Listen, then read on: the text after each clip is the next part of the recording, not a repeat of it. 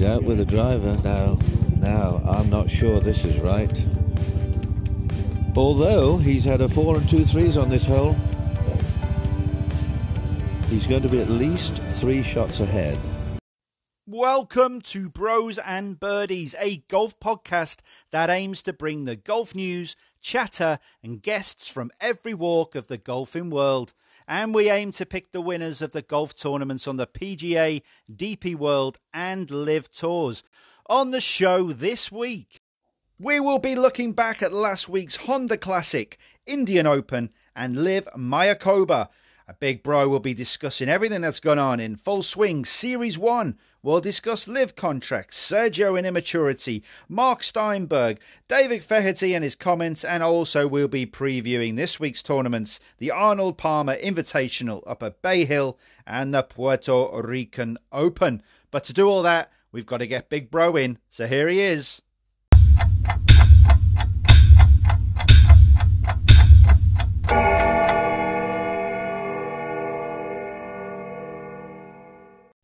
Hello, bro. How you doing? Welcome to another week of fun. Well, we'll see about that. I'm sure we will have fun. There's been plenty of fun to be had and to be watched over the weekend. And we're going to get into, as we said at the top of the show, we're going to get into everything that happened last week. And there's lots of other stuff to talk about, including these interesting LIV contracts. But we're going to get into that after we have reviewed last week's tournament. Honda Classic, not so classic for me. The Indian Open, which, let's start with the Indian Open. Obviously, we've got LIV Mayakoba. You've got plenty of numbers to discuss, some money bits and pieces from Charles Howell, 1, 2, 3. Charles Hard. It was hard to beat him. But anyway, Marcel Siem won a DP World Tour event in 2014, but a closing 68 saw him beat German compatriot Yannick Paul by 1 shot at the Hero Indian Open. It was great. Do you know what? He's such a great golfer to watch. Wears his heart on his sleeve. Only qualified for this season through the Q School last year. So it's fantastic to see him back on that winner's podium. No, absolutely. And we've seamlessly moved into the Indian Open. Do you like that? Excellent, excellent. Right, 8 years since his last win for this 42-year-old mainstay of the DP World Tour. You know, he's been around, and I was actually listening to his interview on the Sky Sports podcast earlier, and, you know, brilliant, down-to-earth, humble guy. Obviously has had his family issues. I think, you know, his wife suffered with cancer or whatever, was having chemotherapy, so touch and go. And, you know, he's got a story, and it was fascinating. And a brilliant win, you know, for someone at the age of 42. And let's just talk about that. If you look at the top 10 players at the Hero Indian Open last week, and what a course, by the way, absolutely brilliant. We can talk about that. But you know, the age of the top 10, you know, not one player under the age of 25. I mean, that's quite a startling fact for the DP World Tour. And actually, you look at, you know, we've already called out Marcel Siem, 42 years old, Yannick Paul, 28. Joost Luiten, 37 years of age, Campillo, 36. You know, we got guys on the DP World Tour leaderboards week in, week out that are either outside the top 100, in their mid-30s, pushing their 40s. It's just, it seems that way at the moment. And there's, you know, apart from like the Højgaard twins and, you know, some other youngsters that are out there, these regular DP World Tour events seem to be hogged by the, you know, the mid-30s plus and stuff. But, and again, world rankings, bro, if you look at Marcel Siem, he's still only 256 in the world, an increase of 81 places as a result of that win last week in India. But yeah, you know, a phenomenal performance from the German. 10 under on the par fives last week was, you know, something that set him aside from the chasers. Let's say Yannick Paul 13 under, Luiten 12 under, and then obviously we go down to Campillo, etc., 8 under. But 10 under on the par fives was quite striking, and that's probably where, you know, he did win the tournament, especially when you look at Yannick Paul only scored 5 under on the par fives over the course of the 4 rounds. Forsstrom, a bit further down the leaderboard, 8 shots behind Siem as the winner, only shot 8 under on the par fives. An amazing birdie performance, though, from Joost Luiten and Jorge Campillo with 23 and 21 birdies, respectively. Quite some scoring, really, there. But spare a thought for you and the South African youngster, Jaden Shaper. A quadruple bogey at the 17th, his penultimate hole, cost you a place, which was a bit unfortunate. Yeah, he played well enough, and it's great to see him. I think he's such a talented golfer. I said last week that he's coming into his own, and obviously there was a lot of highlights on him. Sunshine Tour, he was doing a lot of good stuff, and then everyone's expectations was high, as it always is on a young man's shoulders who's really hitting the limelight. He's 466 in the world, but I expect him to rise so quickly, and you can probably see that next week in the Kenyan Open where he'll perform well again. And you were just talking about, there's certain golfers out there. How great was it to see Joost Luiten back up his performance from the previous week? Getting 2 good performances under his belt. It's consistency again for this talented Dutchman. I love to see it. And now you said spare a thought for Jaden Shaper. You've got to spare a thought for a young man who missed the cut. He's 2,927th in the world. He's a 20-year-old amateur, Indian amateur, Sandeep Yadav. Now, he shot 91 in his first round and 84 in his second round. In his second round, right, we can talk about the first round, and plenty of bogeys, obviously. He had a 9 on the 8th, the par 5. But there was 9s, there was 8s, but there was an 11, right? And it was in the round 2. And he looked like he started to get to go. Set birdie on 7. He went 3, 11, 3. Now, what contrasting? That just shows you what golf is all about and how hard golf is. This is great to see those Indian lads out there. There were so many, like Honey Basoya. He was one out there. There was Chima, I believe. He was the highest. Was he the highest finisher, Chima? No, Al Hawat was the highest lad. He was 476 in the world for the Indians. Sharma was there, obviously flying the flag for India. But Angad Chima played very well. 68-71 to start. Sort of fell away a little bit. And Honey Basoya, who had that 66 to start. So great to see the local lads putting up that strong effort over in India. And you were talking about that course. I thought it was a tough course. You had to grind out. And I thought 14 under. When you were looking at the scores throughout, and who was it? Eddie Pepperell said that this course was designed by Satan. In fact, It was Gary Player. So I don't know how he felt about that. We talked about that last week. But yeah, a cracking course, and I can't wait to see this on the schedule again next year. It was one of those courses that, on some of the holes, like you say, you just called out, a young lad who shoots, gets a 3, then 11, then a 3. It had those holes where you could rack up a very, very big number. And, certainly picturesque. I put up on Twitter 4 pictures in particular on a reel and stuff, of some of the brilliant scenery. And yeah, the holes were tough. But yeah, that Chima lad, he had his nan on his bag, didn't he? Oh, mate, are you doing a joke here? No, Chima nan. Anyway, for God's sake. Anyway, yeah, it was a brilliant. Did he have any? Course. Did he have a drizzle of Honey Basoa on it as well? I don't know, something like that. But yeah, yeah, good numbers. Good numbers. A great tournament. Absolutely loved it. You called out Joost Luiten, 37 years old. Been around for quite some time.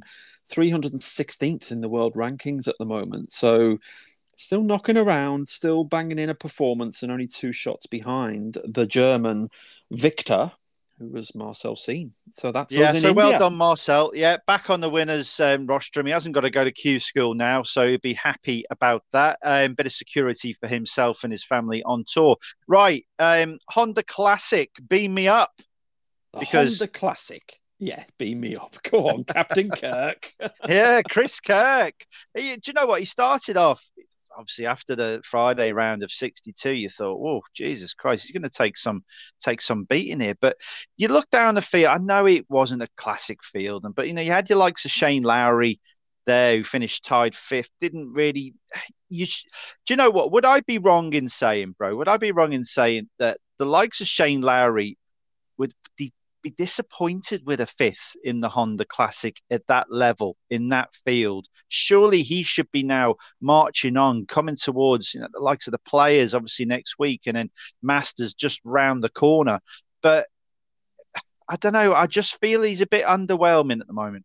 Yeah, there is, and there was a story behind Shane Lowry. He nearly pulled out of the event just before kickoff. His uncle passed away, so there was obviously death in the family, and he did consider pulling out. So maybe it was his mind wasn't totally there. He certainly didn't have his putting stick with him. His performance on the greens was pretty shocking. Yet he only finished 5 behind Chris Kirk, who won the tournament on 14 under. But yeah, you've got to fit. I mean, I backed Shane Lowry outright last week.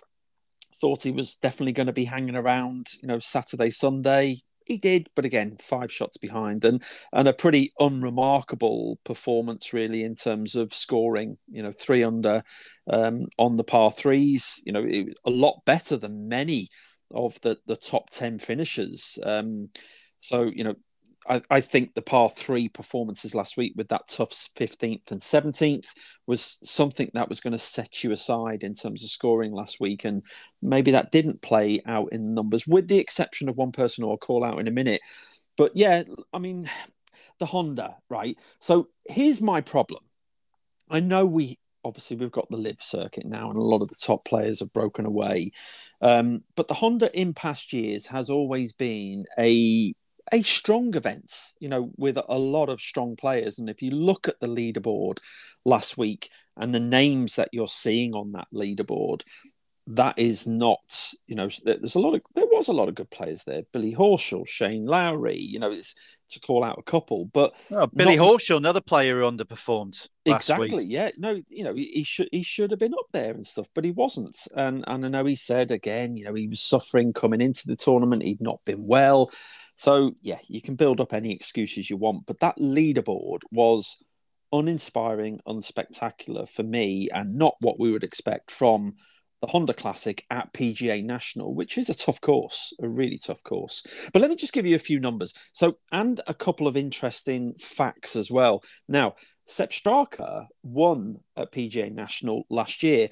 Sepp Straka and Chris Kirk shared the same house last year. And then they shared the same house this year. So obviously you had Straka and Kirk went and won. Kirk's got a story, he's kind of now, teetotaler, had issues with drink, went into rehab.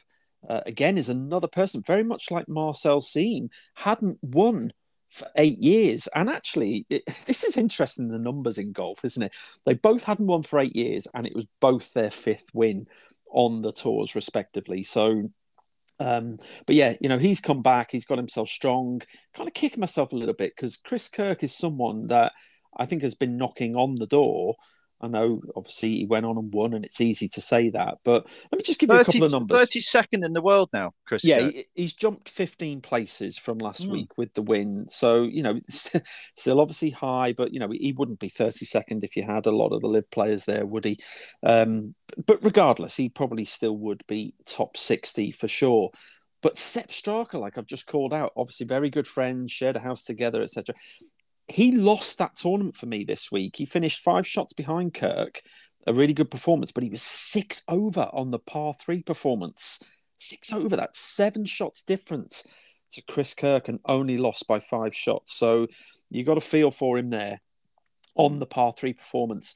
Ryan Gerard, +3 on the par 3 performance. Now, he is a KFT player, and as someone, we have good tournaments last week, and he's been riding high on the KFT rankings in this early start to this season, but looks like a player that you probably should follow, and he may feature in my picks later on. But yeah, just a couple of numbers there, really. 18 birdies for the leaders So, steady performance there and not so many bogeys with half a dozen. So, yeah, just a few numbers there, really. The Honda. Yeah, I like that Ryan Gerard. He's only 23 out of University of North Carolina, born in North Carolina as well. Now lives in Jupiter, Florida. He seems like he's got a great game about him. One of these college lads is coming through. He's 302nd in the world golf rankings. Based solely on how strong the KFT is, and that's fantastic. But talking about official world golf rankings, is like the Indian Open last week is the same strength as the Puerto Rico Open this week, and it's kind of nice to see that last week was. I know it's not massive. We're talking about 9 or 10 points here to the winner. It's just, and last week the Honda Classic was 30. I think it was 32 points to the winner. So you think last week wasn't the strongest event, and just shows you how poor this Puerto Rico event is this week in terms of strength. And that is, so I did want to ask you a question. The elevated status of events like we're seeing obviously this week in the Arnold Palmer and Players Championship next week and whatever, do you think it is to the detriment of the PGA Tour, or can we look at it the other way and it gives younger lads the chance to get their head up and have a look beyond and look at those elevated status by getting good performances like Ryan Gerard did last week? Yes, to the latter of your 2 points there. And I think because, there is an incentive for them, obviously, and if they're committed to wanting to play on the PGA Tour, even if that's graduating through KFT, coming up through the ranks, then absolutely. There's a few names in the Arnold Palmer lineup this week that normally you would probably see them playing at Puerto Rico. People that have got good form at Puerto Rico, but they've obviously been able to get into this elevated status event. So, yeah, I think it can only be a good thing for some of these youngsters, for sure. I mean, it's a field that has got strength in depth, as you would expect it to be. All the big boys have to turn out for this. It's $20 million purse. Again, third one in quick succession.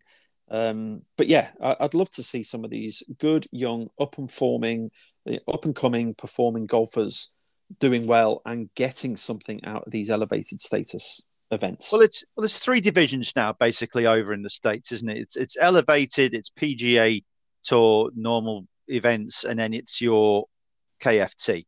So 3 divisions, and that's just again highlighting the strength of American golf, PGA Tour golf. And just we can come back to this argument between DP World Tour and this strategic alliance.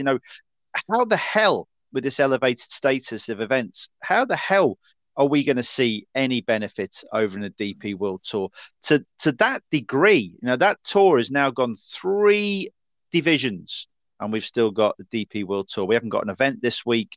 We had it over in India. We're losing golf courses, great golf courses like Valderrama.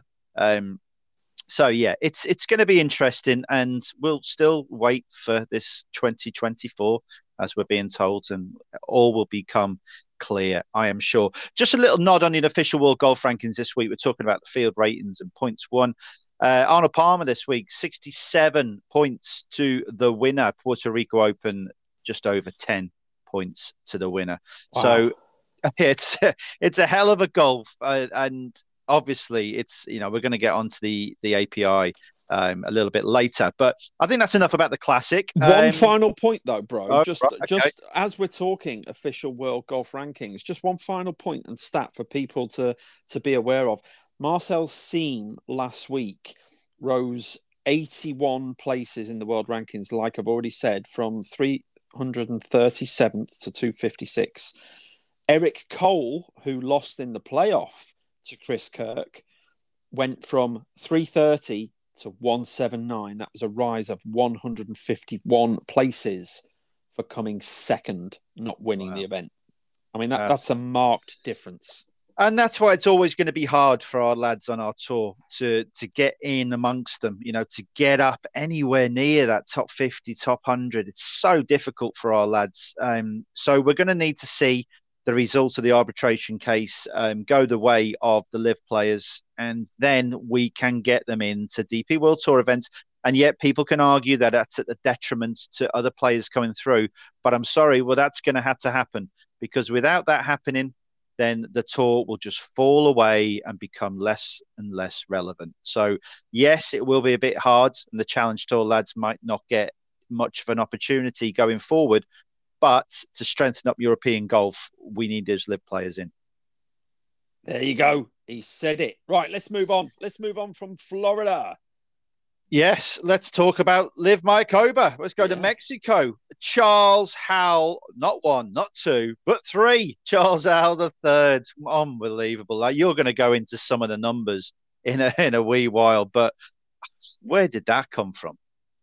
Where did it come from? I mean, if you look at, Charles Howell's record at Mayakoba in the past has been, not spectacular. It's been steady. His best finish at Mayakoba, if I look back at over the last 7 years' records, was a tied fourth in the 17-18 season. A tied seventh in the 16-17 season, and then a mix of other sort of, top 20, 30 finishes. So again, his best score over 4 rounds at Mayakoba was back in the 16-17 season when he shot 16 under par. Well, that was his winning score this week over 54 holes. So a phenomenal performance from Chucky Three Sticks, as they call him.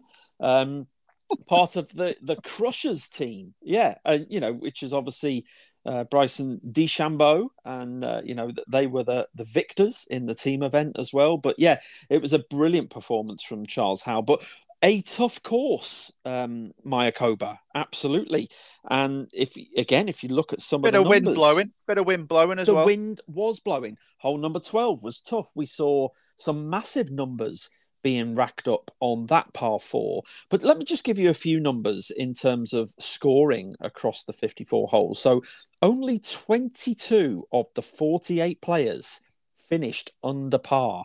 That is just under 46% of the field. Of the players that finished under par, the combined scoring was 110 under par.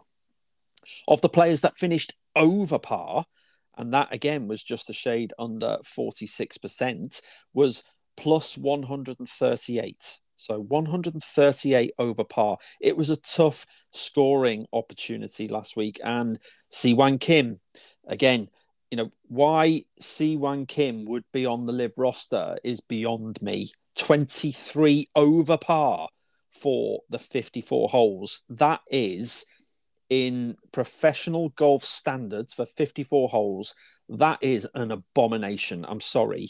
That is absolutely shocking. Laurie Canter, who was a late-minute stand-in for Martin Kaymer, who pulled out through injury. We talked about Laurie Canter last week, obviously not getting a regular place on the live roster. He was a stand-in. And he was 8 over par, I think, through the first 5 holes in round 1. He finished 12 over par for the tournament. So a little bit of redemption over the remaining element of the tournament. And again, another one, Chase Koepka. What the hell is he doing there? 15 over for the championship. Well, he's there because of his brother. But again, absolutely. What has he done in the game of golf? Absolutely nothing. And again, I harp on a little bit about some of the players on the live roster, and maybe it's going to take a couple of years to shake this out. But you can't have that scoring performance, really, especially if, and it's a big if the incentive for a lot of these players is about the team. Yeah, the team. You can't be playing as part of a team shooting 23 over par. You just can't, right? No. So that was shocking for me. Anyway, listen, back to the golf. It was a decent enough tournament, a runaway victory for Chucky Three Sticks. Peter Uihlein, again, last year I lambasted Uihlein quite a lot. I didn't think he was that world-class player that was going to be, he's certainly not been on the PGA Tour, but he's transitioned over to live, and it's just lit something up, and he's now doing amazing things. He won $2.5 million last week, Peter Uihlein. Obviously, as we know, he's moved to the Four Aces now, which is DJ's team, 4 shots behind Charles Howell as he was, but $2.5 million in his pockets again under LIV. So he is reaping the rewards of the LIV benefits. But yeah, so, we had Charles Howell 16 under, Uline 12 under, Brandon Grace, solid performance from the Stingers at 10 under, and then you had a mix of people in single-digit numbers under par. So it was a runaway victory for him. And early doors in terms of the money, we're looking, Charles Howell's just pocketed $4.75 million, everyone. Woo! $4.75 million. And, for winning the event and also being part of the winning team. Paul Casey, $1.8 million. I've already called out Uline, $2.5 million. Brandon Grace, $1.5 million. So in terms of the team events and the early running, we're looking at, the Crushers obviously are way out there with 33% of the pool. They did well last week and they just scooped just under $8.4 million as a team. The Four Aces bang up there again already with $4.5 million.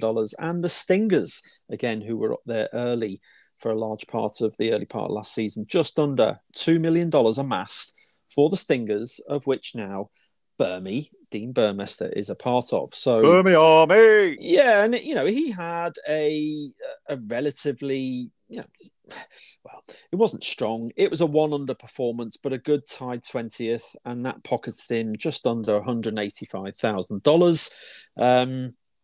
Okay, if he was on the PGA Tour, could he have done well at the Honda last week and scooped a lot more? Probably, then. But it's an early season event. That's irrelevant, isn't it? He's not there. It is, yeah, he's not there. So, listen, it was a good start. But again, some of the numbers last week, they were shocking. I've called out a few already. Bernd Wiesberger as part of the cliques, as was Laurie Cantor. They both had shockers. And the Rippers didn't do particularly well either with Jed Morgan. He was plus 10 for the tournament. So, but it happens, doesn't it? Like you said, it is a tough course and it was blowing. And if your game's not on song, then, it doesn't matter who you are, what tour you're playing in. It's going to affect your game. And we saw that in abundance at Mayakoba. But do you know what I wanted to say? I just wanted building up to the Masters, right? And this is what it's all about. We can't wait to see all these guys together at the Masters. But Cam Smith, I saw glimpses of brilliance in that last round. It's 4 under his final round, finishing 6 under. Now, I saw enough. And all the blasting that Perez was getting, he had a great final round. There's something about this man. He's Marmite. I get it. And I'm not his biggest fan in the world. And when he turned around and said, what's the greatest thing about Mayakoba this week? He goes, the tour isn't here. The PGA Tour isn't here. And he can quote me on, end quote or whatever he said. But I loved the way that Cam Smith finished the 3 rounds. I thought he was showing some lovely touches. It's going to take a while. He hasn't played a lot of golf. Obviously, he was down in Australia for a while, playing a couple of tournaments there. But yeah, I saw enough to get me excited for Augusta already. Yeah, absolutely. And I had Perez last week each way at 125-1 without Cam Smith and DJ. So yeah, he finished strongly on 5 under for the tournament, but not enough to get us back. But yeah, first event of the new season, and obviously they move on to Tucson next. Tucson, love it. The Gallery Golf Club, March 17th to the March the 20th. Right, let's move on to the Full Swing series. Now, You wanted to run through. I've only seen 1 episode and I didn't mind it. I've just been so busy. I haven't had a chance to sit down and watch any more of it. But for those out there that just want a little summary, Big Bro has been watching it all. And here are his thoughts. Okay, well, I feel a little bit guilty here because you haven't watched it all, so I don't really want to spoil it too much. But just great! It's not Titanic, mate. No, exactly. Jack. Anyway, listen. Episode 1, right? I'm not going to talk about episode 1 because I was absolutely bored by episode 1. It was all about the Jordan friendship between Ricky Fowler, Justin Thomas. And it just Jordan Spieth as well. Yeah, forgot to mention him, but that's why I didn't make any notes. It was just, it was boring. And I thought, am I going to watch the rest of it? Okay, yeah, I'll carry on watching it. Anyway, every episode had a name of the episode. So episode 2 was Win or Go Home. And it was pretty much about Brooks Koepka and Scotty Scheffler, in all honesty, right? So Brooks Koepka and Scotty Scheffler, as far as I'm concerned, they're night and day. Totally two different personalities.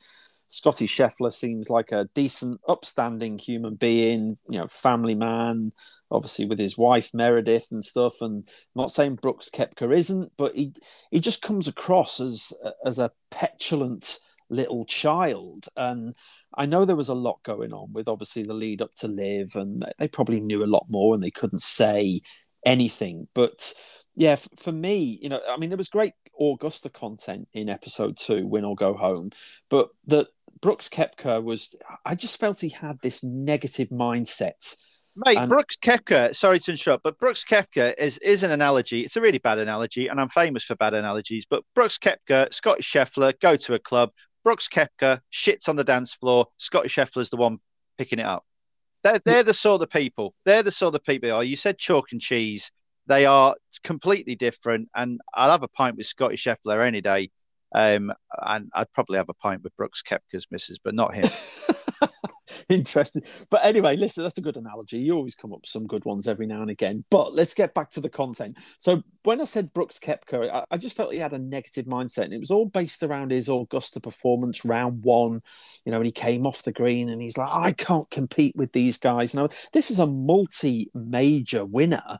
And obviously his head wasn't in the right place. Yes, was everything going on with Liv beyond the background that we didn't know about? Yes, probably. And did that contribute to a negative mindset? But it was just, everything was just so petulant and throwing his toys out the pram. And, Koepka, even when he was being interviewed, he said he didn't even watch the final round at the Masters. He couldn't even remember who won it until he was actually prompted, and he went, oh yeah.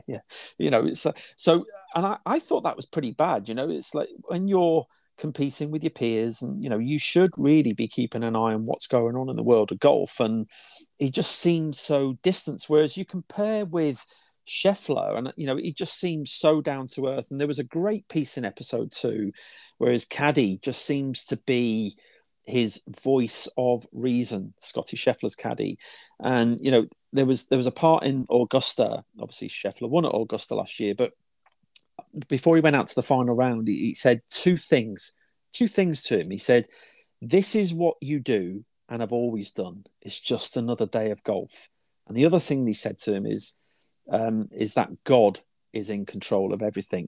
So it was that calming influence, and that's what you need as well. But it was night and day for me. So that's a little bit about episode 2. Let's move on. Episode 3 was called Money or Legacy, and it was based around the Players' Championship at Sawgrass.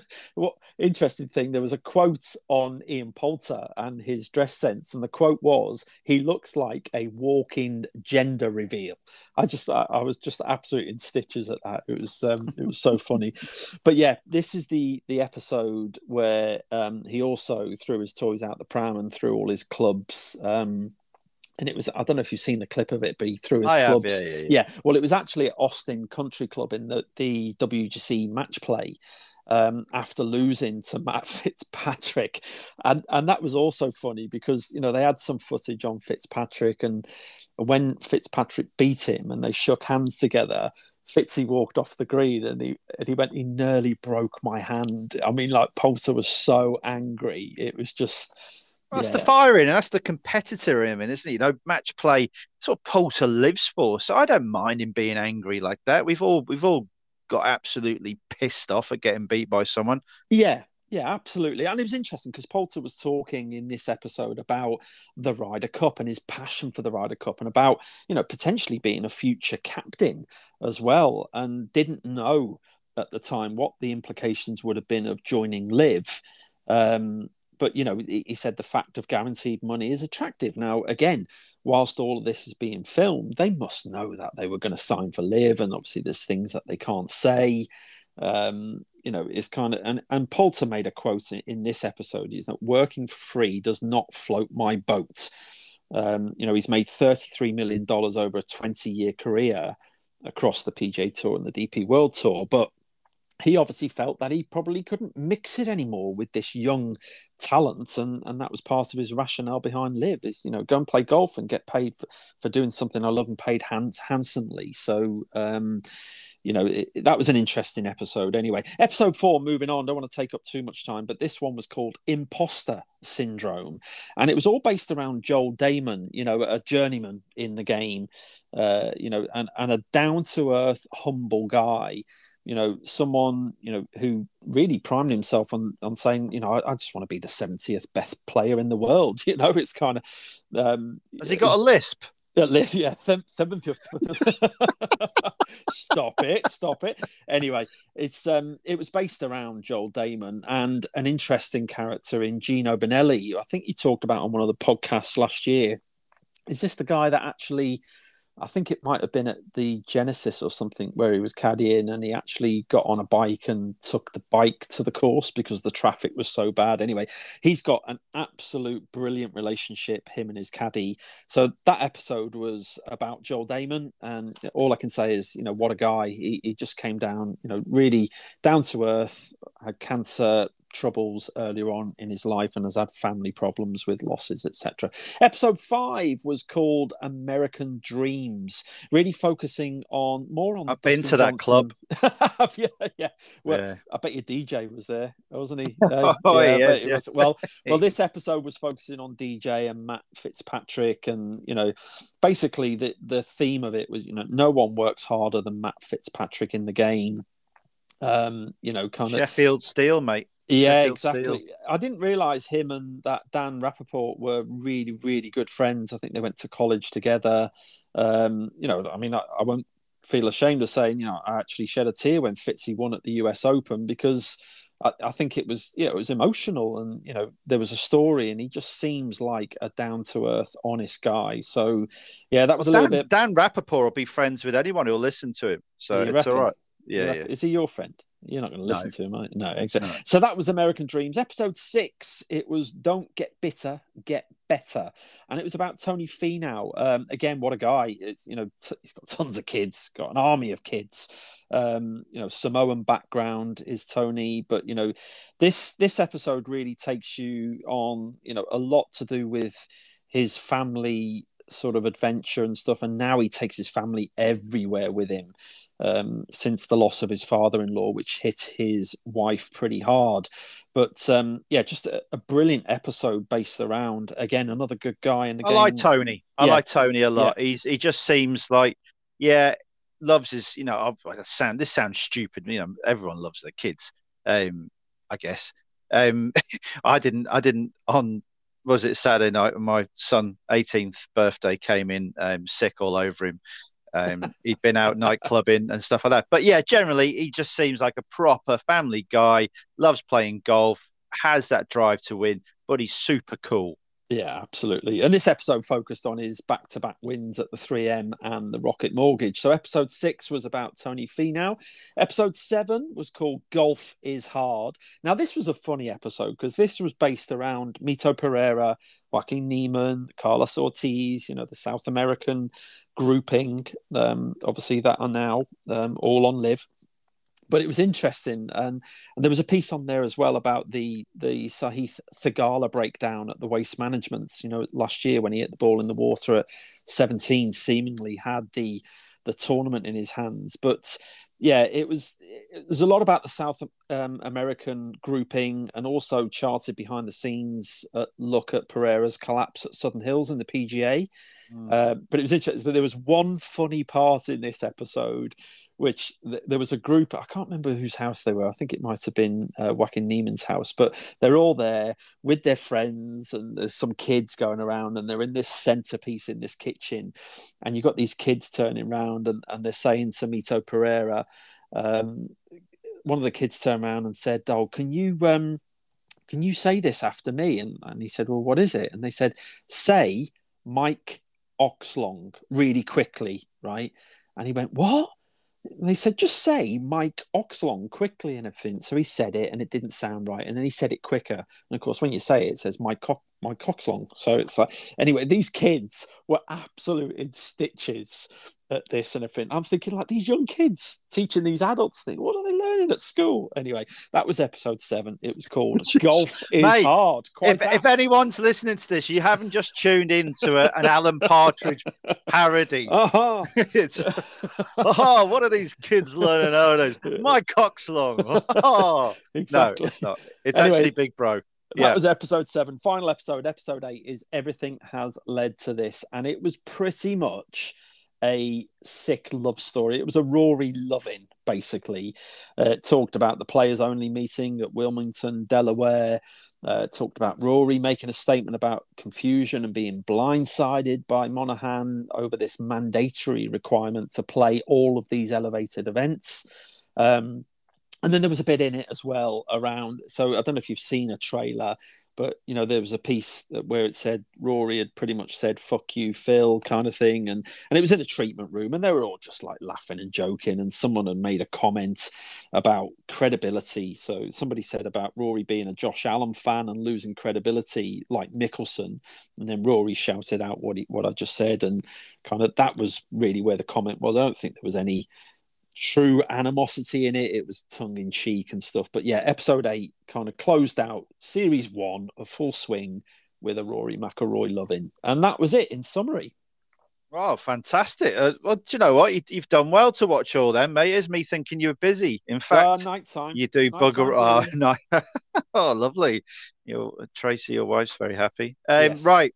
Let's get on to live contracts, because that has been highlighted recently by Nucci. You can find him at jnucci, NUCCI 23. You can see the whole thread about all these contracts on Twitter. So go ahead and do that. But I know you wanted to highlight a few of the points in the contract thread.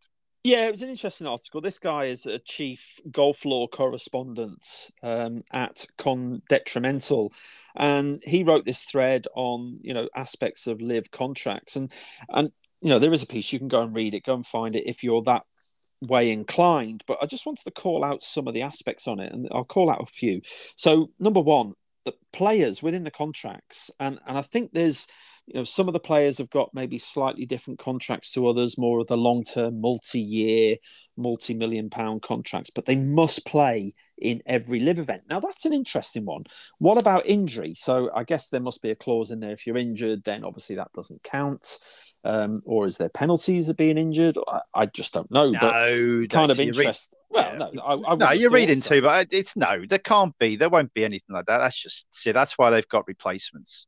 No, exactly. Anyway, number 2 was players grant exclusive license to use players' identification on all things like promotions, apparel, etc., etc. Now, I guess, you know, is that very similar to player contracts on the PGA Tour, or is it slightly more restrictive? I think, you know, there was a quote by an American judge back in August last year that actually, in summary, said that these contracts are so restrictive she'd never seen anything like it before.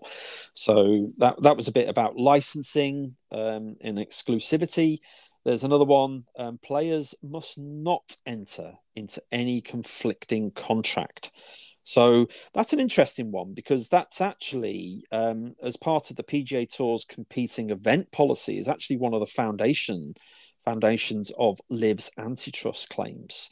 So, you know, interesting one there in terms of, you know, if they looked at these other contracts and tried to get them back to back, I don't know, but there's just a few things in there that stand out. And the last one from me, and I don't know if you've got anything to lay over the top of it, is that these players are prohibited from providing media interviews without express live operator approvals.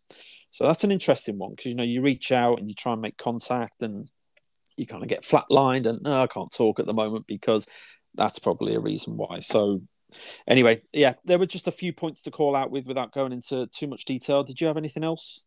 No, it's an interesting one with the media. Obviously, we have reached out to a few of them, and it's come back with that. Hopefully that'll change. Now we're contacting Liv and we're trying to get sort of accreditation to try and get it in touch with these guys and have a chat about it, because we're generally curious about what's going on and how they're finding it. So yeah, we'll see how that plays out. There were another one of them interested me. It was players are required to participate in and assist Liv with meetings, negotiations, and other activities with corporate sponsors, including team promotional activities and league activities.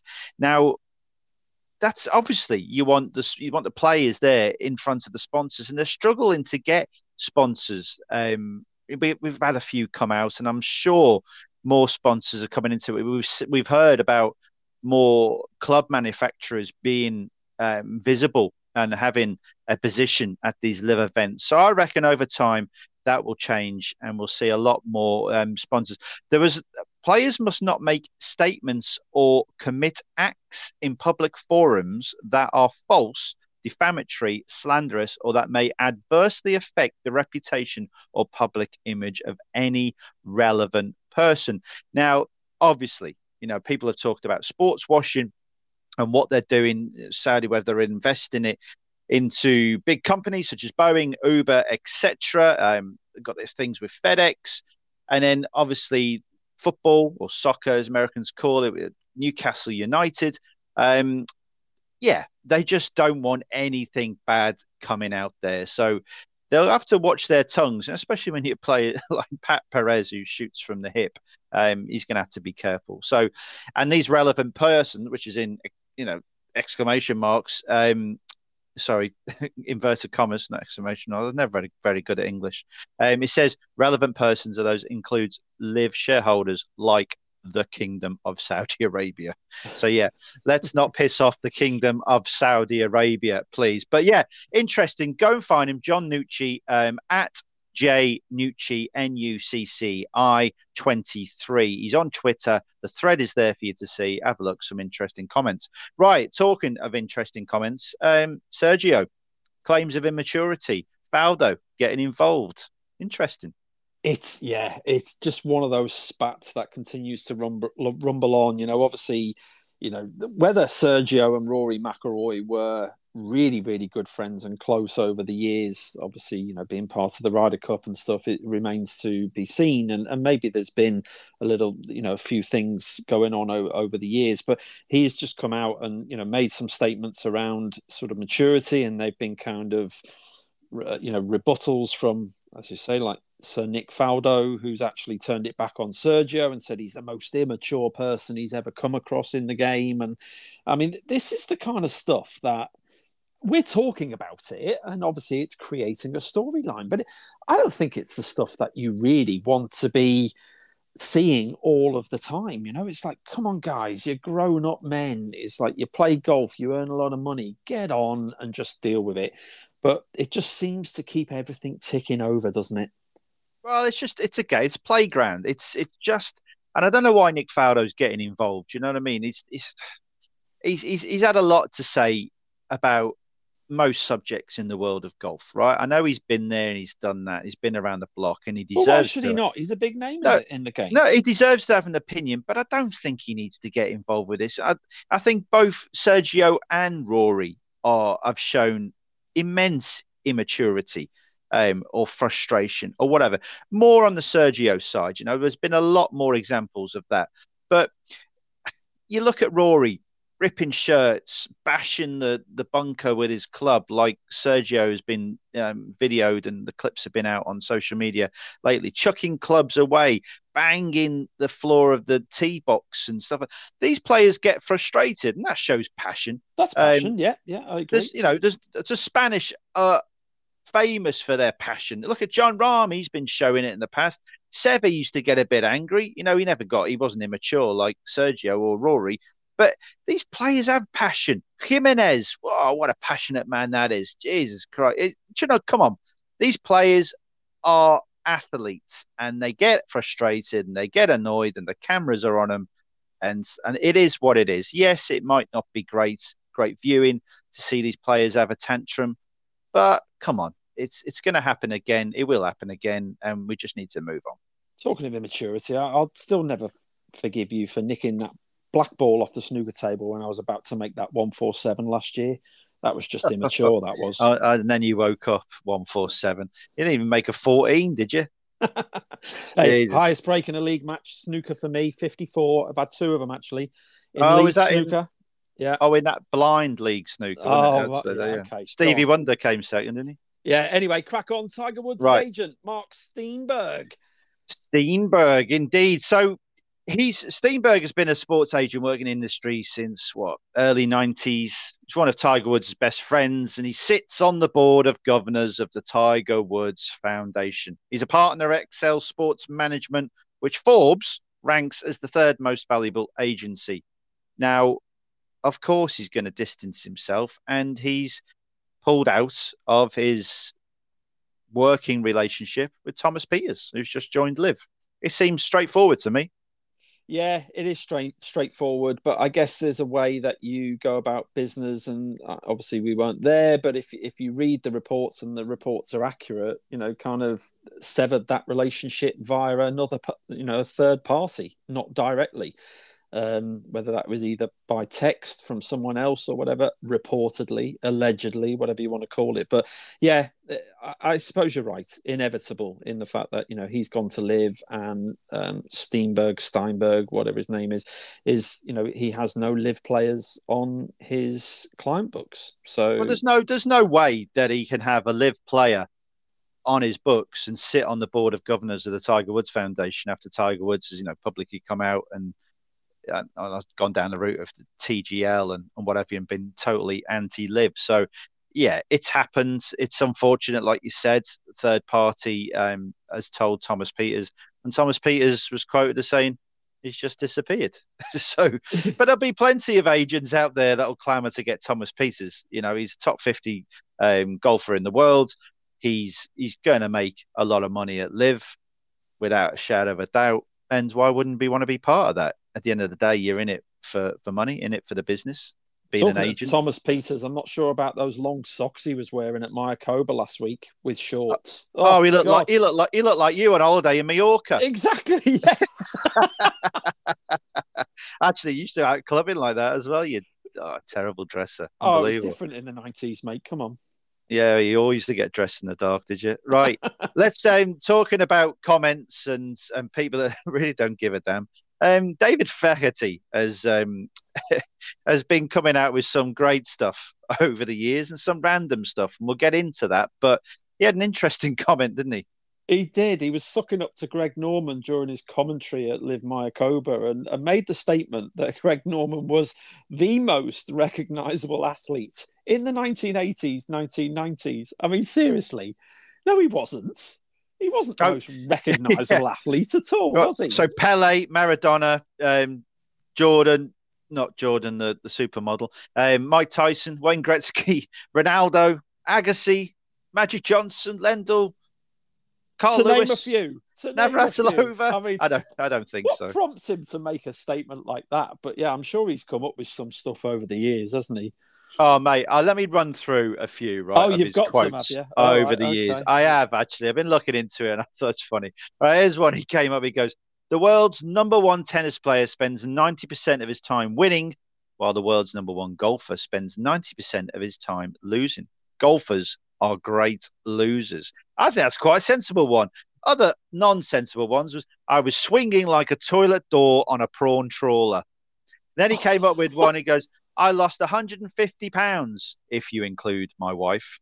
And what did he say about Nick Faldo? He said, that's the trouble with Nick. The only time he opens his mouth is to change his feet, or to change feet.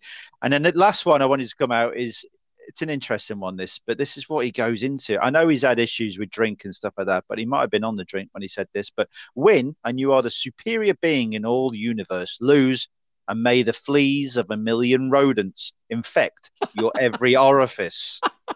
So, yeah, there's David Flaherty, anyone. So I wouldn't take too much notice of him saying he's the most recognisable golfer in the 80s regarding Greg Norman, but you never know. Well, I did reach out to Mr. Flaherty's agent this week to see if we could get him on. And he goes, I'm too busy swinging like a toilet door on a prawn trawler. Exactly. So that was it. That was the response. Right, bro. I think that we need to get into this week's tournaments. Oh, yeah, we've got tournaments to cover, haven't we? We've got tournaments, and we've got a great tournament. Yeah, Bay Hill, the Arnold Palmer Invitational. Let's head straight there for that. Get a preview of it. What can you tell us about Bay Hill?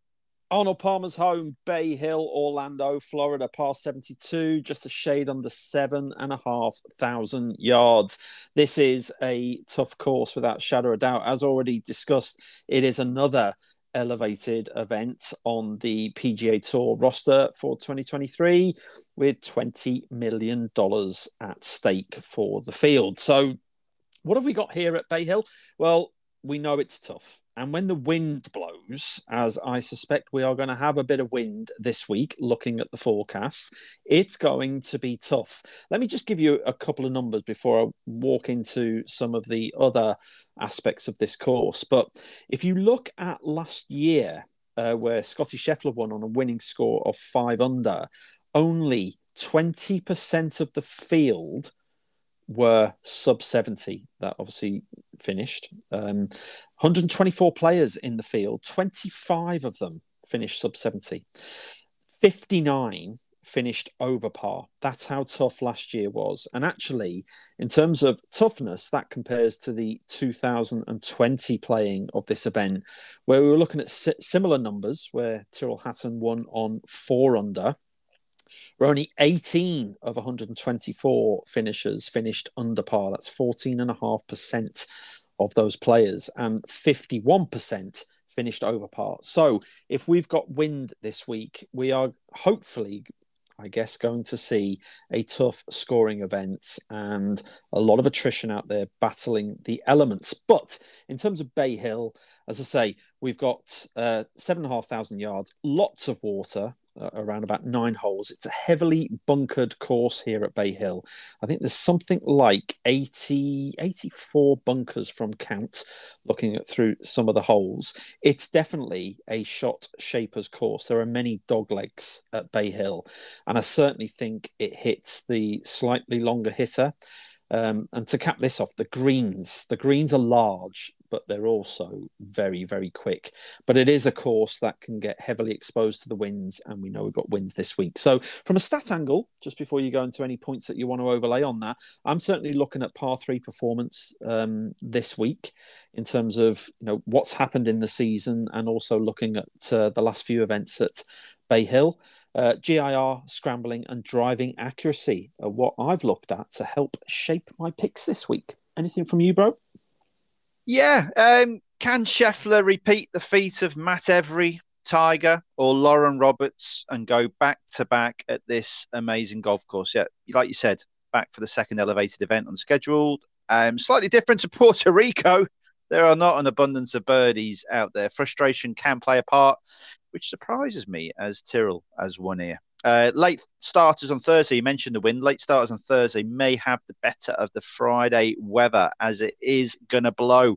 We're looking at constants of around about 20 to 25 miles per hour with gusts over 30. And actually, yeah, all 4 days we'll have breeze. So this could be a war of attrition. You did mention it. And form could be chucked out the window. I'm looking for scrappers, and that's what I'm going for. Excellent. Right. Well, let's get into our picks then. How many have you got? I've got 5 this week. Right. I've only got 3. God, you are desperate to try and get back into a bit of form, aren't you? You're going. Listen, bro, just before we do go into our picks, and we've asked for some feedback on sort of what we do, and we've had some really good, honest feedback this week. And one of those elements is give us a little bit more visibility around your picks and so. And I'm not going to go into too much detail, but the first 2 seasons that we played, we were up on our point scoring. We had a good start to 2023. But the last few weeks have been a bit hard to swallow, let's just say. And we are currently in 2023 season, we're currently 125 points down. Now, we have selected 129 golfers. We've had 4 wins and we've had 6 places. So we've still had some success, but we are down. So yes, I'm desperate and I'm looking for a winner, and I'm not necessarily going massive prices, but I do think I could have the winner this week. So let's go for it. Right. First pick for me, I'm going to go first. Lucas Herbert played well here last year with the tied 7th. When he won his only PGA event, the Bermuda, it was blowing that week, as it will be this week. He's a top 50 player, and I'm not sure he gets the credit for some great golf. Hasn't played much this year, but did play very well in the Dubai Desert Classic. He had been rumoured. There were a few rumours around there saying he was going to join the Rippers, and that could still be on the cards going forward for Livs. But perhaps he needs a few more decent performances before a more attractive offer comes his way. Lucas Herbert, scrapper in the wind, 125 to 1. In the market without Rahm, Rory, and Scotty Scheffler, he's 80, 45 points lost. I don't know. I'll probably take the 80. Yeah, no, it's a decent price. Finished tied 7th last year at a tough Bay Hill with a finishing round of 68 and only lost by 3 shots. So he obviously likes the course. Hasn't done a lot this year, really, has he, Lucas Herbert? But he's shown sort of splatterings of form. So, yeah, who knows? Big price that, bro. Okay, nice one to open. My first one is an obvious pick this week. I was looking at the top of the market and thinking, you know what can I do here? I'm going to play Rory McIlroy. He has got a very good record here. He won in 2018. After 2018, he's had 3 top 10 finishes in the seasons 2019 to 21, and also had a tied 13th last year. But he's 9 to 1. And yeah, okay, safe play, top of the market. But I think Rory will be wanting to make a point this week, and he's my first play. 9 to 1, Rory McIlroy. Okay, pretty. Yeah, you can't argue with that, can you? You know, it's one of the best. What was he, number 2 in the world? Right, a player we have seen a lot on the DP World Tour is South African Tristan Lawrence. Well documented. He plays well in the breeze. He's South African, and he has all those links style shots. And when you talk about grinding, a tied 6th at Valderrama highlights that point, right? He makes his debut on the PGA Tour, and he's 450 to 1 in the market without Rory, Rahm, and Scotty Scheffler. But if you want to go brave, he's 750 to 1 in the outright market. There you crazy horse. Hey, just what you know, you mentioned Rory just a minute ago. A weird stat that I had in the back of my head for Rory is that he's finished the last 3 Arnold Palmer Invitational tournaments with round 4 scores of 76. Last 3 tournaments, final round has been 76, 76, 76. Yeah, it's not a good omen, is it? Anyway, I'm not picking him. You are. So carry on. Second pick. Excellent. Right. My second pick this week is an Englishman, and it's the Angry Man Englishman. It's previous winner here in 2020. It's Tyrrell Hatton. And I think he is a very decent price for someone who has won here and got an impeccable record. Let's say he tied 2nd last year to Scotty Scheffler. He won in 2020, and in 21 he was tied 21st. He had a tied 6th at the Phoenix a few weeks ago. So tells me that he is actually playing some really good golf early on in the season. And I've seen a bit more out of him. You know, if he can keep it under check in terms of his emotions. 35 to 1 Tyrrell Hatton for a previous winner, or 28 to 1 without Rory and Rahm. So Tyrrell Hatton, I think, will have a good week. He loves this place. Yeah, I've gone with you. Same. He's my third and final pick. Tyrrell Hatton. Right, okay. You know, like you said, he's done it here. He's won. He's finished 2nd. I feel he's playing a lot better of late. Like you've said, I feel he's hitting form. And he's 25th in the world, for God's sake. You know, he's easily a top 10 player at the top of his game. And there's no reason why he can't get involved. And like you said, he likes it around here. And when we've seen him play in the Dunhill Links and the wind's been blowing, he's got the shots. And I think if he'll control his temper, I think he could get it done. And yet 28 to 1 in the market without is, I think, a very good price. Yeah, final pick. Decent play. Right. Okay. My third pick is another Englishman, previous US Open winner last year, Matt Fitzpatrick, goes without saying. He's 30 to 1 in the outright market, 22 to 1 without Rahm and Rory. Again, has got a very good record here. In the last 4 years, he has had 4 top 10s. And if we've got tough conditions this week, and we know when he gets his putting stick hot, he can be bang up there on that leaderboard. So I think Tyrrell Hatton and Matt Fitzpatrick this week should have very good weeks. Again, can play in the wind, decent prices. So he's my third. My fourth play is an American who was performing really well recently, went very close at the Genesis, where he had a 5th position. He's had a tied 6th in 2019, a tied 5th in 2020 here, and was also tied 4th earlier on this season at Pebble Beach. So he's playing some good golf, and it's Keith Mitchell, 50-1 outright, 35-1 without R&R. And my final play is a Canadian. I like this Canadian. I'm not sure what's been going on early part of season, whether he's had injuries or what, but he does have a decent record here. He was 3rd in 21, tied 11th last year, and it's Corey Connors, and he's 66-1 outright or 55-1 without R&R, and they are my 5 plays this week. Yeah, Corey Connors, he's just drifted off a bit, hasn't he? You know, the form that he had a couple of years ago. So it'd be interesting to see if he can get it back.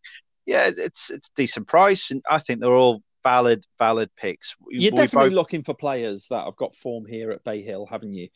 Definitely. And, you know, if you can match that together with players that have played and shown a liking for tough conditions, windy conditions, and I think we've got a bit of that this week. So obviously your price is a little bit bigger than mine. A little bit. Thriston Lawrence, Jesus Christ, what do you know? First you've got to play the without 450. I mean, don't be going greedy. No, I won't. But I can't remember last time we had wins like this at Bay Hill. So it'd be interesting to see how these guys could be carnage. Right. Talking of carnage, I don't think there'll be much carnage. There'll be plenty of birdies though. But we're going to head over to the other event on the PGA Tour, the less elevated event, the Puerto Rico Open. It's Grand Riviera. Is that right? No, Grand Reserve Country Club. I'm not sure it's even got any elevation. It's quite flat, isn't it? Oh, I don't know. There's quite a few mountains. You're a funny lad. Right. Should we get into it? What can you tell us about the course? Okay. So we are the Grand Reserve Country Club, Rio Grande, Puerto Rico, a par 72, just a shade over 7,500 yards long. It's an ocean track, a flat track, a resort track. We have large Paspalum greens, but they're going to be slow greens, as you would naturally expect with Paspalum. The wind generally here is the main defence of this course, whilst there's a few lakes beside many of the holes, and there's quite a bit of bunkering. I think 60 plus bunkers. It is probably going to be the wind that's going to be the main defence of this flashish track. And yeah, interesting. I've looked at a bit of previous form here, obviously at Puerto Rico, mixed together with some current season form as well, and that's helped shape my 4 picks this week. No, I love it. Yeah, I quite like this place, and it's a birdie fest. It will, like you said, it needs protecting by the winds, and I'm not sure, looking at the weather forecast, they're going to get a great deal. So it's going to be up there for the taking. I've got 3 picks again for this one. Reason why I've got 3 picks in both tournaments and I've got a bit larger with the because you can't count, is because I'm going to go nice and heavy with some of the units because I think I've got some good guys to go into battle with. So we'll have a look. Let's go. Let you go first. Age before beauty.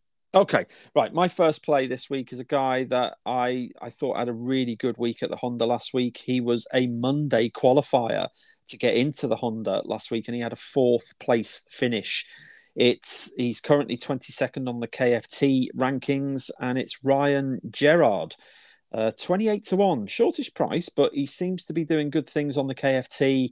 And last week's performance, there was a lot to like, so I think he can take that into this week, as long as it hasn't taken too much out of him with being a Monday qualifier and everything that would have had to have gone with that and getting into it and everything with a 4th place, kind of media follow-ups, etc.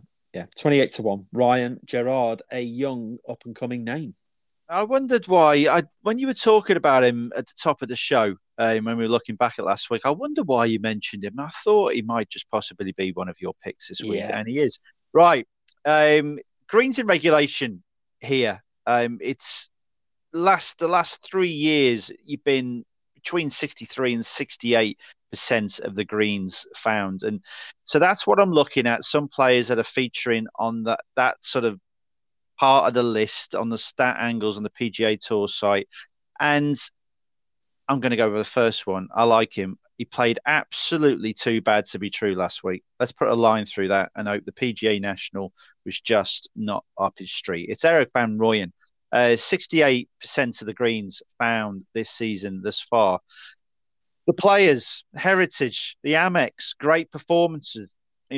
the Harbour Town is known as a place where you have to keep the ball in play and give yourself chances. The Amex is a place where birdies come thick and fast. He was 23 under then, and he'll need similar here. He also won the Barracuda, the Stableford competition. You need to make birdies for points. 25-1 shows he's fancy to give it a go here in this field. I think he's value at 25-1. First pick. Okay, excellent. Another South African. Loves his South Africans, does our bro. Right, okay, my second pick is a guy that has... Again, I've shaped this on the basis of his form here at the Grand Reserve Country Club, and it's Bryce Garnett. He had a tied 5th, 2021, and a tied 7th, 2022. The field is nowhere near as strong. You know, when you've got someone like Nate Lashley, 14-1 favourite for this tournament, that shows you it's not a strong field. And, you know, he's not going to have the likes of some of the players that were there last year or the year before. He's 33-1. He's a decent price for someone who's got some good form here. It's Bryce Garnett. Hey, a West Ham supporter, just like his great-granddad Alf. Oh. So fantastic.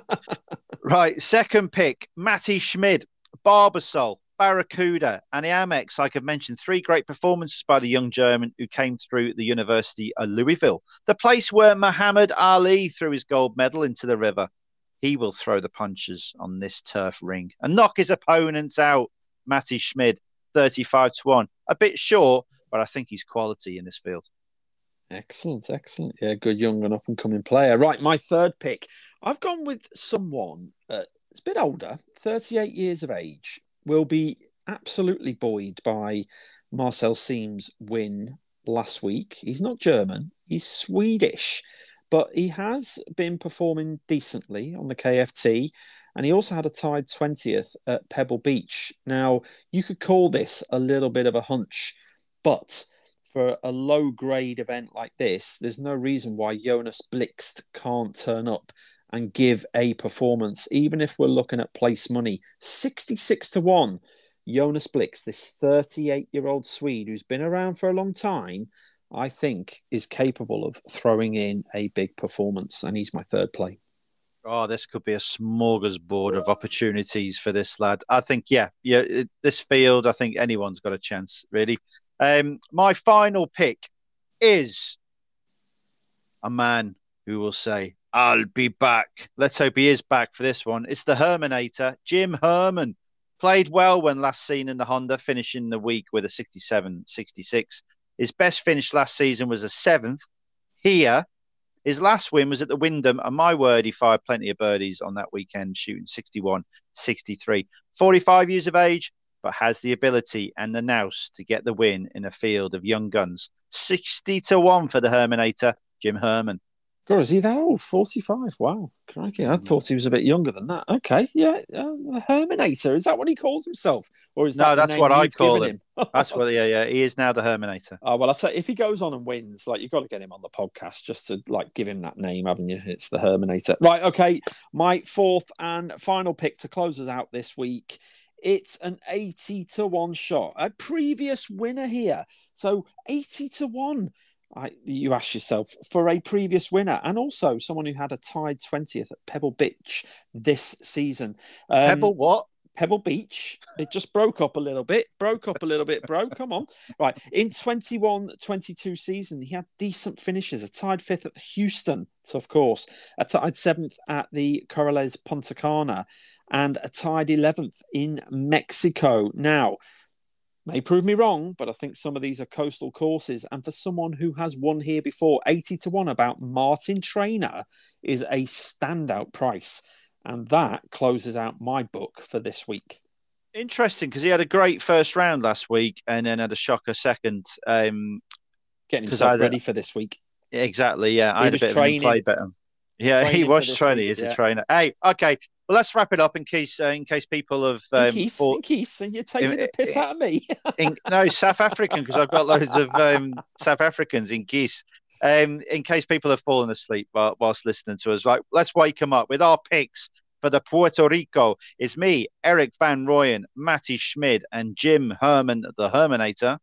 And I've gone with Bryce Garnett, Jonas Blixt, not Stevie Gerrard, but Ryan Gerrard and Martin Traynor. Right. Well, unless you got anything else to say, bro. No, mate. I'm bored of you now. I need to go and have some dinner. Oh, me too. Right. Thanks for listening again to the Bros and Birdies, the golf podcast. Join us next week for the unofficial 5th major. We'll be previewing the Players' Championship.